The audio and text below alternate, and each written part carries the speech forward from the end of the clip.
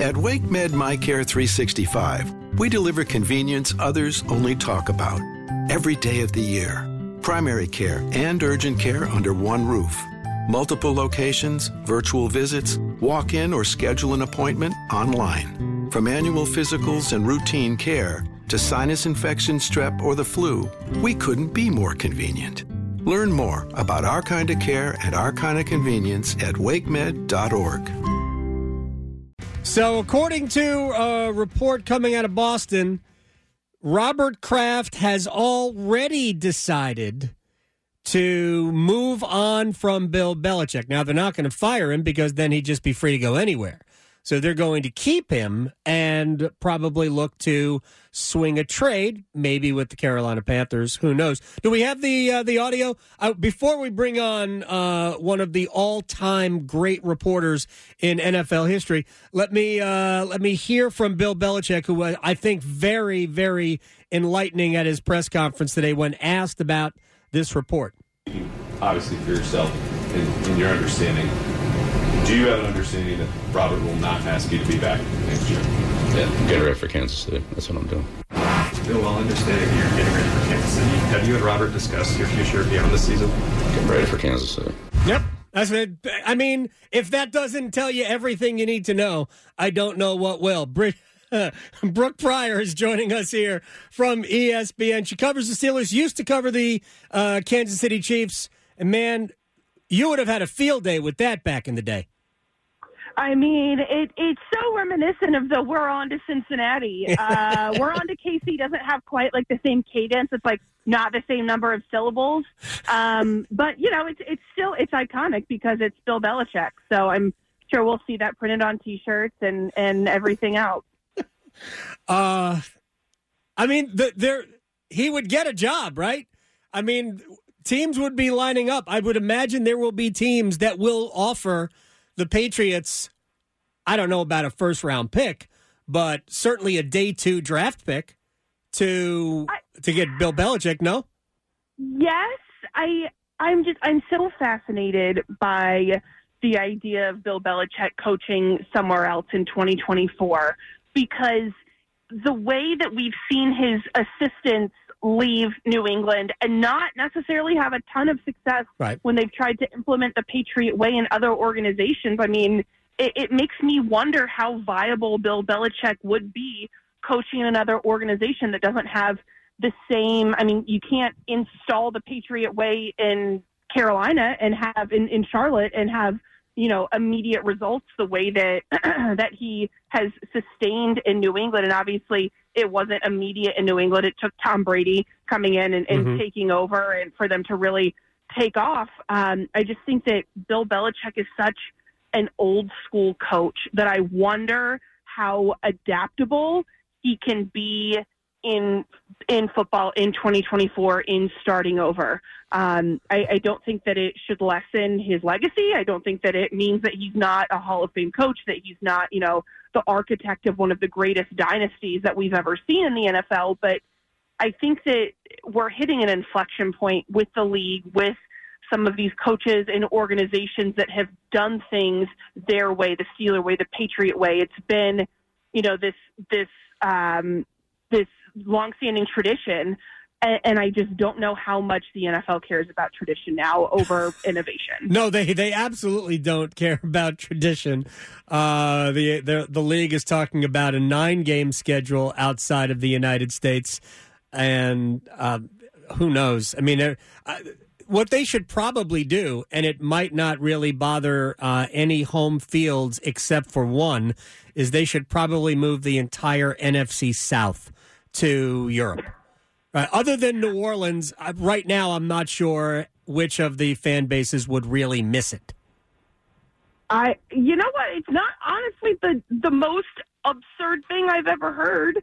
I just think that so many things are changing, and it feels like half the league's getting left behind. But to the point of, you know, innovation over tradition, I feel like I have to look no further than the Super Bowl, sounding like it's going back to LA in 2027. It's in all of these newer or West Coast places versus, I don't know, when I think of Super Bowls and tradition and like I don't know, historic moments. I think of games that are on the East Coast or that are at least like, I don't know, maybe there's some outdoor Super Bowls. Maybe it's, even Detroit. Like, I don't know. There's something that feels symbolic about the league already going back to this brand new state-of-the-art stadium that just feels like somebody went crazy with the cheat code on Sim City and built kind of went insane and had no oversight and just built this like insane football stadium. I don't know. I think it's disappointing. And I say that talking from the parking lot of one of the most storied and tradition-rich franchises in the league. That's but by the Brooks in Pittsburgh. And we're going to get to the Steelers because it's happened again. We're at the point in the season where Steelers fans are already tired of Mike Tomlin because there haven't been playoff wins over the last, 6 years or something like that. Where does this whole thing stand? I am such a Team Tomlin fan that whichever team Tomlin goes, for instance, I stopped being a Jets fan a few years ago. If Tomlin came to coach the Jets, I am going to buy 7 jerseys and get my pom-poms back out, and I'll be a Jets fan. I will, because I think he is next level as a coach and a leader. Where does it stand in Pittsburgh? Adam Golden studio with my man, Coach Pete DeRuiter, Capital Financial Advisory Group. You have a 401k, but you're changing jobs. You're taking that 401k with you. Next step. Well, a lot of people leave it behind, which is not a good thing. I mean, if you're not at the company anymore, your 401k shouldn't either. That's when it's time for my 401k survival look box at that. set. You see it right here. I've got workbooks, guidebooks, DVDs in here that explain everything about your 401k. More importantly, how to build a lifetime income. It's a $300 value. I'm also going to give you a total retirement plan, which is a $1,000 value for the next 18 of you who call right now. No cost or obligation. Call 888-843-0013 or text Adam to 600-700. Adam Gold is a paid spokesman. Investment advisory services offered by Capital Financial Advisory Group, a North Carolina registered investment advisor. Well, it's not great. I would say the fan base, especially the Pittsburgh-based fan base, is not thrilled with Mike Tomlin. I think that there are some real valid frustrations with the state of this team right now and with Mike Tomlin's coaching job. I will say, for one thing, when you talk about legendary coaches going to a new place and how would they adapt, I have more faith in Mike Tomlin to do that in a new place than Bill Belichick, because I still think that Mike Tomlin at his core is a player's coach and he delivers a message to locker rooms that really resonates. But with this team, I think that for whatever reason, it's not hitting the same. It's not sinking in the same. And I think that some of the criticisms about Mike Tomlin this season are valid in that this team hung on to Matt Canada for so long, in that Matt Canada was hired in the first place. And I think that there was a lot of stubbornness from Tomlin in wanting to do things the way they've always been done that led to kind of this boiling point here of the offense really falling apart, in the quarterback position just not living up to the standard that it has. And I think that it's hard because you wonder, is this a Mike Tomlin problem or is it a Rooney family problem, in that how much weight does Art Rooney carry in some of these hiring and firing decisions? How much of it was him in resisting from moving on from Ben Roethlisberger for so long? Like, this is very much a domino effect that now all of the dominoes have fallen over. Like, it started off with one or two, they were kind of wobbly, and now just the whole line is down. And it feels like after these 2 losses that this is a team and an organization that's kind of lost. And yes, there have been situations in Tomlin's past where he has not won the winnable games, and there have been these disappointing losses. But to have back-to-back losses to teams that had 2 wins going into the game, and you have players on the defensive side talking about a lack of effort from players on the offensive side, you wonder how much of that is the product of scouting, of who they've drafted, of the free agency signings, and how much of that then becomes the responsibility of the head coach.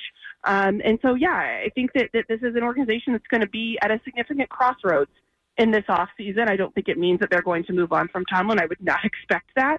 But I think that it means this offensive coordinator hire that they have to make here in the next 2 months is going to be incredibly crucial and will really chart a path forward for this team.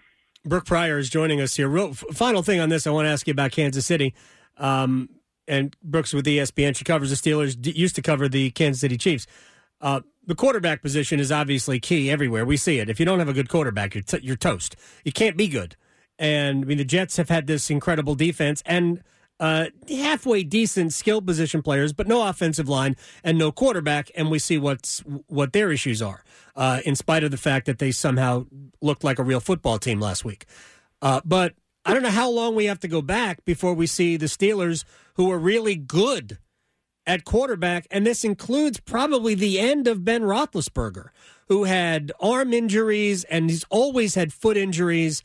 So it's probably not all the way to the end of Ben. Probably the last 2 or 3 years of Ben. Statistically, he might have looked okay, but he wasn't. And now whatever is post-Ben, it's tough to have a good offense and make good on the defense, yet they don't have losing seasons. I think there's something to be said for that. Oh, absolutely. And I think that does speak to how good Mike Tomlin is at leading the team through adversity, through tough times.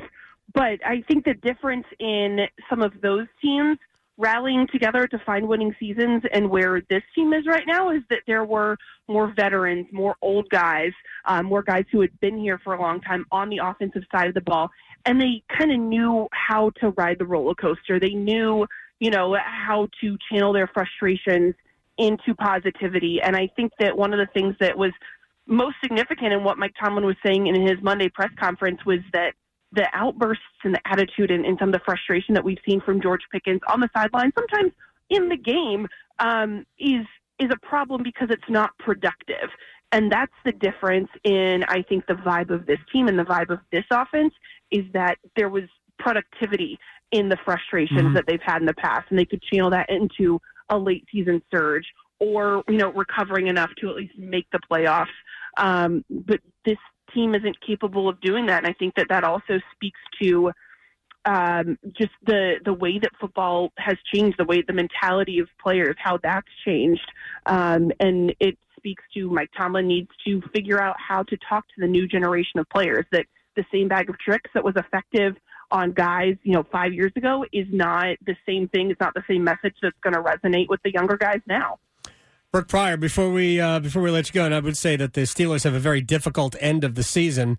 The last 4 games, the run-up is at the Colts, home against the Bengals. Better win those 2. At Seattle is not going to be easy. They'll be fighting for a playoff spot.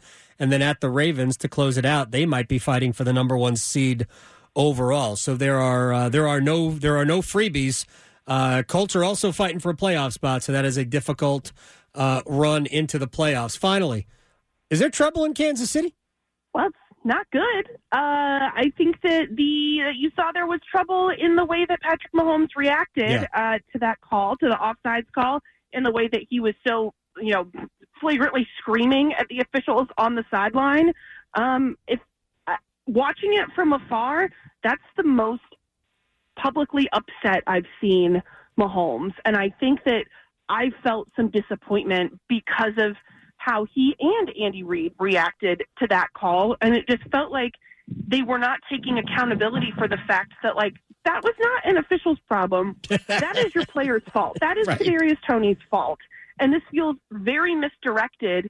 And it's one of those where when a guy is never the type to blame an official or blame a player, that you'd think, okay, well, when he finally does decide to speak up, it's going to carry some weight. So you wish he'd used that and channeled it for good instead of this situation. The thing is, there have been other bad calls that the Chiefs have dealt with this season. There was a blatant pass interference call against Green Bay. Granted, Mahomes also got a flag for a late hit when he was very much still in bounds, the play or two before. So it kind of felt like that DPI call was a makeup call in a lot of ways, or the lack of DPI call.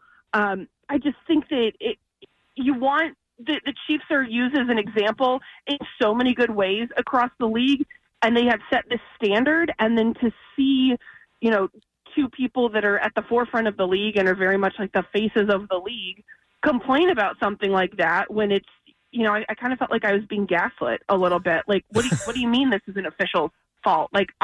I could see the offsides. We all saw the offsides. Like, it was just a little offside, though. We all saw? He was just a little offside, and it didn't even impact the play, as though we have never seen a block in the back 40 yards from the play on a kickoff. It's like, what do you mean just a little offside? I can't even use what my wife said when she saw that comment, but that whole thing was just, they were obviously frustrated. To his credit, he has apologized for his behavior in retrospect. Brooke Pryor, wow. you are awesome. I thank you so much for your time. Always enjoy the Steelers run up to the playoffs, and we'll talk to you very soon. Absolutely. Talk to you soon. You got it. Brooke Pryor. For the ones who work hard to ensure their crew can always go the extra mile, and the ones who get in early so everyone can go home on time, there's Grainger, offering professional-grade supplies backed by product experts so you can quickly and easily find what you need. Plus, you can count on access to a committed team ready to go the extra mile for you. Call, click Grainger.com, or just stop by. Grainger, for the ones who get it done.